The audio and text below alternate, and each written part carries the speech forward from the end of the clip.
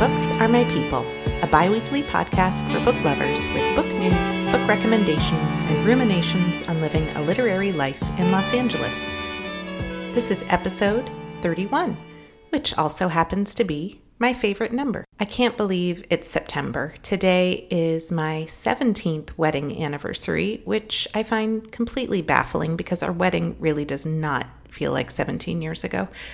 My kids are both fully ensconced in their Zoom school for now, and I am back to book editing after having taken the summer off. So since August, I've been eating vegan and taken up jogging, two phrases I never ever thought would come out of my mouth, but so far so good. I took up a 3-week vegan challenge to see if I could lower my cholesterol naturally, and now it's been over a month, but my blood test is not till the end of September, so I've just bought myself another 3 weeks of veganism. So if it worked, I would consider staying mostly vegan. It hasn't been that hard, but I do have all these chickens in my yard, and they are producing eggs whether or not I eat them. So I'm thinking that egg white omelets may have to be incorporated. I found out that egg whites have no cholesterol. Fun fact. And the running, I just would like to be clear, I totally hate it, every second of it, but as soon as I'm done, I do get ecstatically happy that I did it, and those endorphins start flowing, so I'm just going to stick with it 3 times a week. So that is all for my personal catch-up. Oh, wait, there's more. I've also started reviewing books on NetGalley, which has been awesome because I've been receiving so many advance review copies. And let me just tell you, there are a ton of amazing books coming out this fall, and I can't wait to share them all with you. So now it's time for some bookish news. So, according to CNN, 3 of publishing's most important organizations have teamed up to compose a letter to the chairman of the House Antitrust Subcommittee, investigating the market power of big tech, specifically questioning Amazon's growing dominance over book publishing and book selling, and how they've basically altered fundamentally the competition in the industry. And the idea here is that Amazon is a runaway train, and if it's left unchallenged, it's basically going to run every other bookseller out of business. So what is happening here is basically Amazon is getting called out for not being a level playing field. Amazon achieves this by using many tactics, most of which I am not privy to, but I do know that they offer benefits to writers and publishers who offer their books to be sold on Amazon exclusively. And because Amazon makes so much money selling everything else under the sun, they're able to sell books oftentimes at a loss, making your local independent bookstore just completely unable to compete with their low prices. So the question is this fair? Is this fair business practice? And if not, what can be done about it? A new project called Reclaim Her Name aims to republish 25 books written by women, all published under male aliases, under the women's original names. Books like George Eliot's Middlemarch would be republished, giving credit to George Eliot's given name, which was Mary Ann Evans. The 25 novels are being released as ebooks and are allegedly all free to download. I will see if I can find a link, if that's available, and if so, I will put it in the show notes. Other books include Marie of the Cabin Club by Arnold Petrie, who is really Ann Petrie, who was the first African-American woman to sell more than 1 million copies of a book. And George Sand's work will also be republished, whose real name is Amandine Aurore Dupin.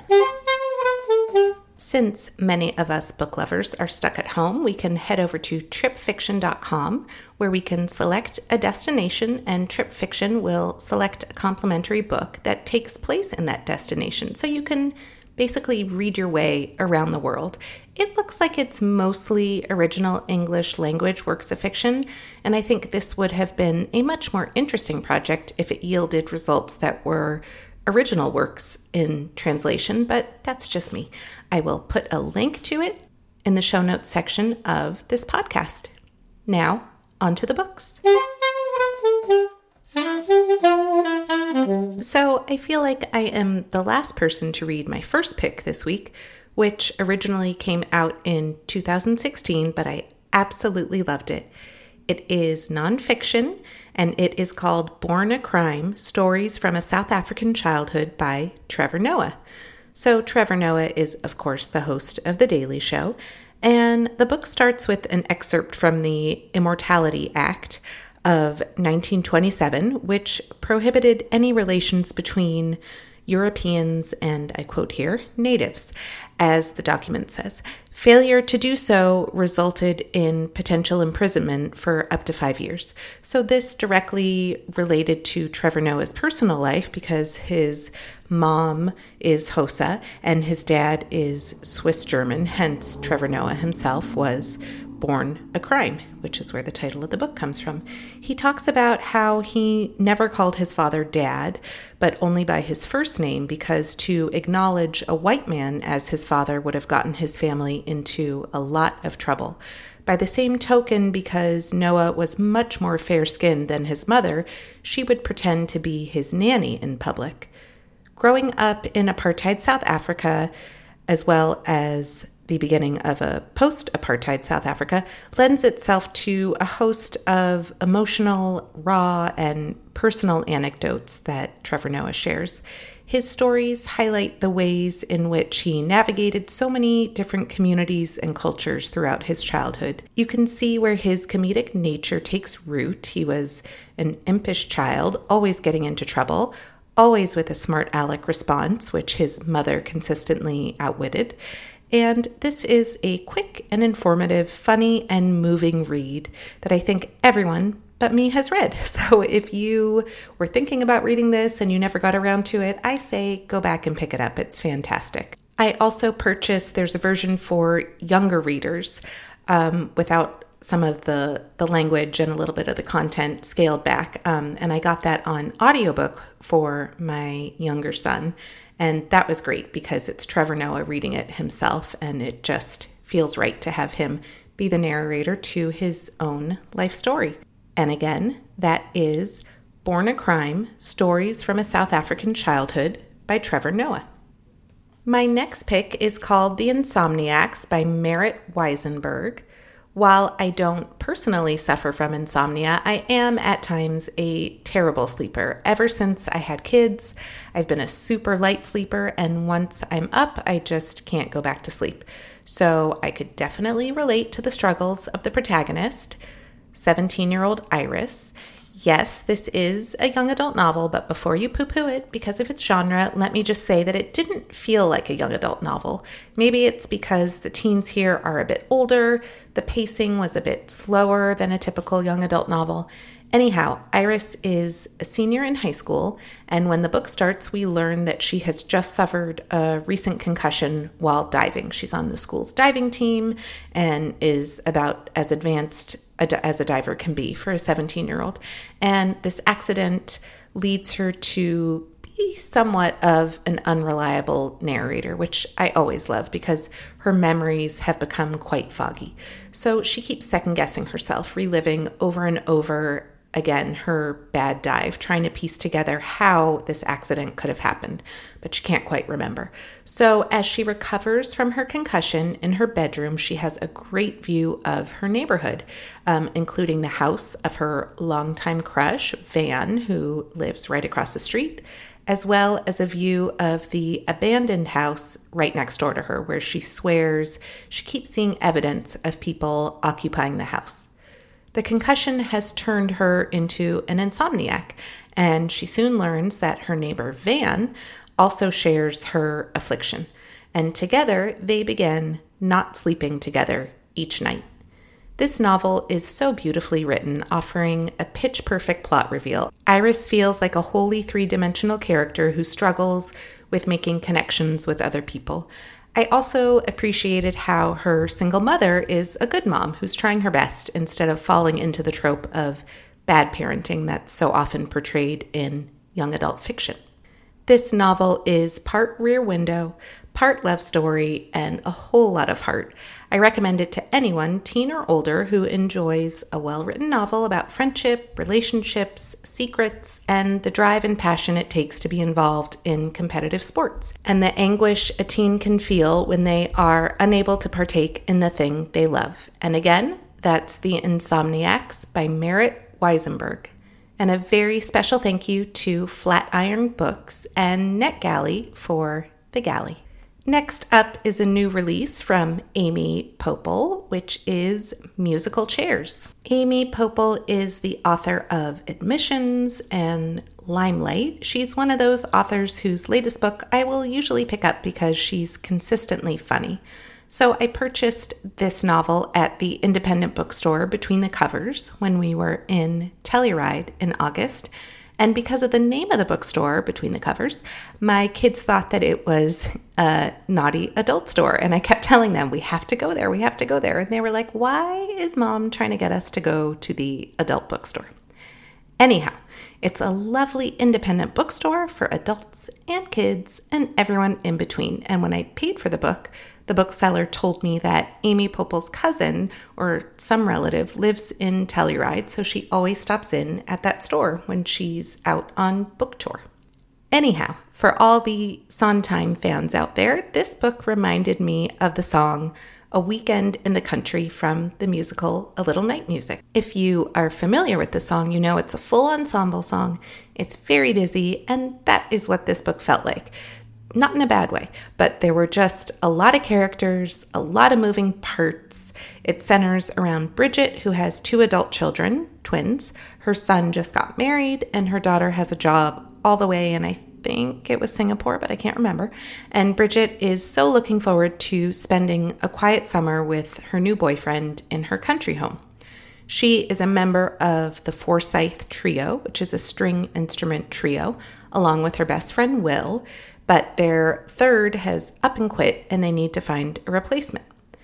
As soon as Bridget arrives at the house in the country, she starts to notice that it could use some repairs, maybe more than she ever anticipated, and because of faulty wiring, she gets a pretty nasty electrical shock when she tries to plug in her computer. Her father, famous in the music world, also makes his home in the country, and her daughter in Singapore has suddenly quit her job and has come home to spend the summer, you guessed it, in the country. And her son is having marital strife, and he ends up in the country. Okay, again, I hearken back to the song, A Weekend in the Country. People keep coming in and out of that country house door. There are a lot of subplots here, so I won't bother going into detail about them, but it was definitely an entertaining read. It did make me laugh, but I will say it wasn't my favorite of her novels. That title goes to Admissions. So if you've never read any Amy Pople before, maybe start with Admissions. But this was good. And again, that's Musical Chairs by Amy Pople. Next up was my Book of the Month Club pick for August, and that is Luster by Raven Lalani. This is Lalani's debut novel, and it is about Edie, a 23-year-old who is working in a publishing house, and she begins an affair with a married man she meets online who is in an open relationship with his wife. In addition to their differences in economic status, there is also the issue of race. Edie is black, and the married husband is white. Edie is an artist, but she struggles to create. She's too distracted by the noise of the world around her. Edie forms a very uncomfortable relationship with her lover's wife, and the book explores themes of power dynamics, desire, sex, and yet dealing with all of these layers of issues, the book is surprisingly slender, representative of Lalani's succinct powerhouse writing. And the subject matter reminded me of another book I read that I don't think I ever talked about on the show, and that is called Animals Eat Each Other by Elle Nash. But today's book is called Luster by Raven Lalani. Next up is a graphic novel called Kasuma, the graphic novel by Elisa Marcellari, and it is translated by Edward Fortis. This, like The Insomniacs, also came out on September 1st, and thank you to Lawrence King Publishing and NetGalley for the advance review copy.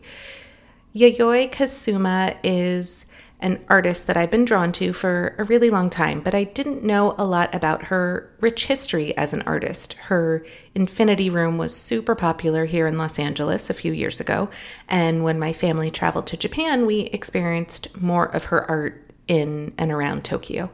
But I think that presenting Kusama's life in graphic novel form is the perfect way to tell the famous Japanese artist's story. I loved getting to know more about her childhood and her drive to create art that is rooted in both Eastern and Western cultures. Elisa Masolari's art is bold and immersive and reflects Kusama's vivid imagination, especially through the use of her famous red dots, which appear in various iterations throughout the book.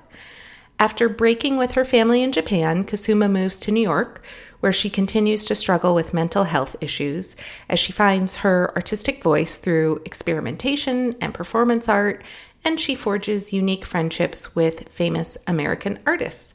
I had no idea that she had an epistolary relationship with Georgia O'Keeffe, for example. This is a vibrant, informative graphic novel that will delight art lovers and fans of Kusama's work. There is definitely some more mature content in here, so I would say this book is a better fit for high school and older. And again, that is Kusama, the graphic novel by Elisa Masolari, translated by Edward Fortes. Next up for me is Hamnet by Maggie O'Farrell, and I'll be back in 14 days with Midge Raymond, who is not only an author, but she and her husband run Ashland Creek Press, which is an independent publisher based in Portland. All of the books I've talked about today can be found in my new bookshop.org store, Books Are My People, and in the show notes of this podcast. And while you're at it, please do follow me on Instagram at Jennifer Caloyeris. I hope you all have a wonderfully bookish week.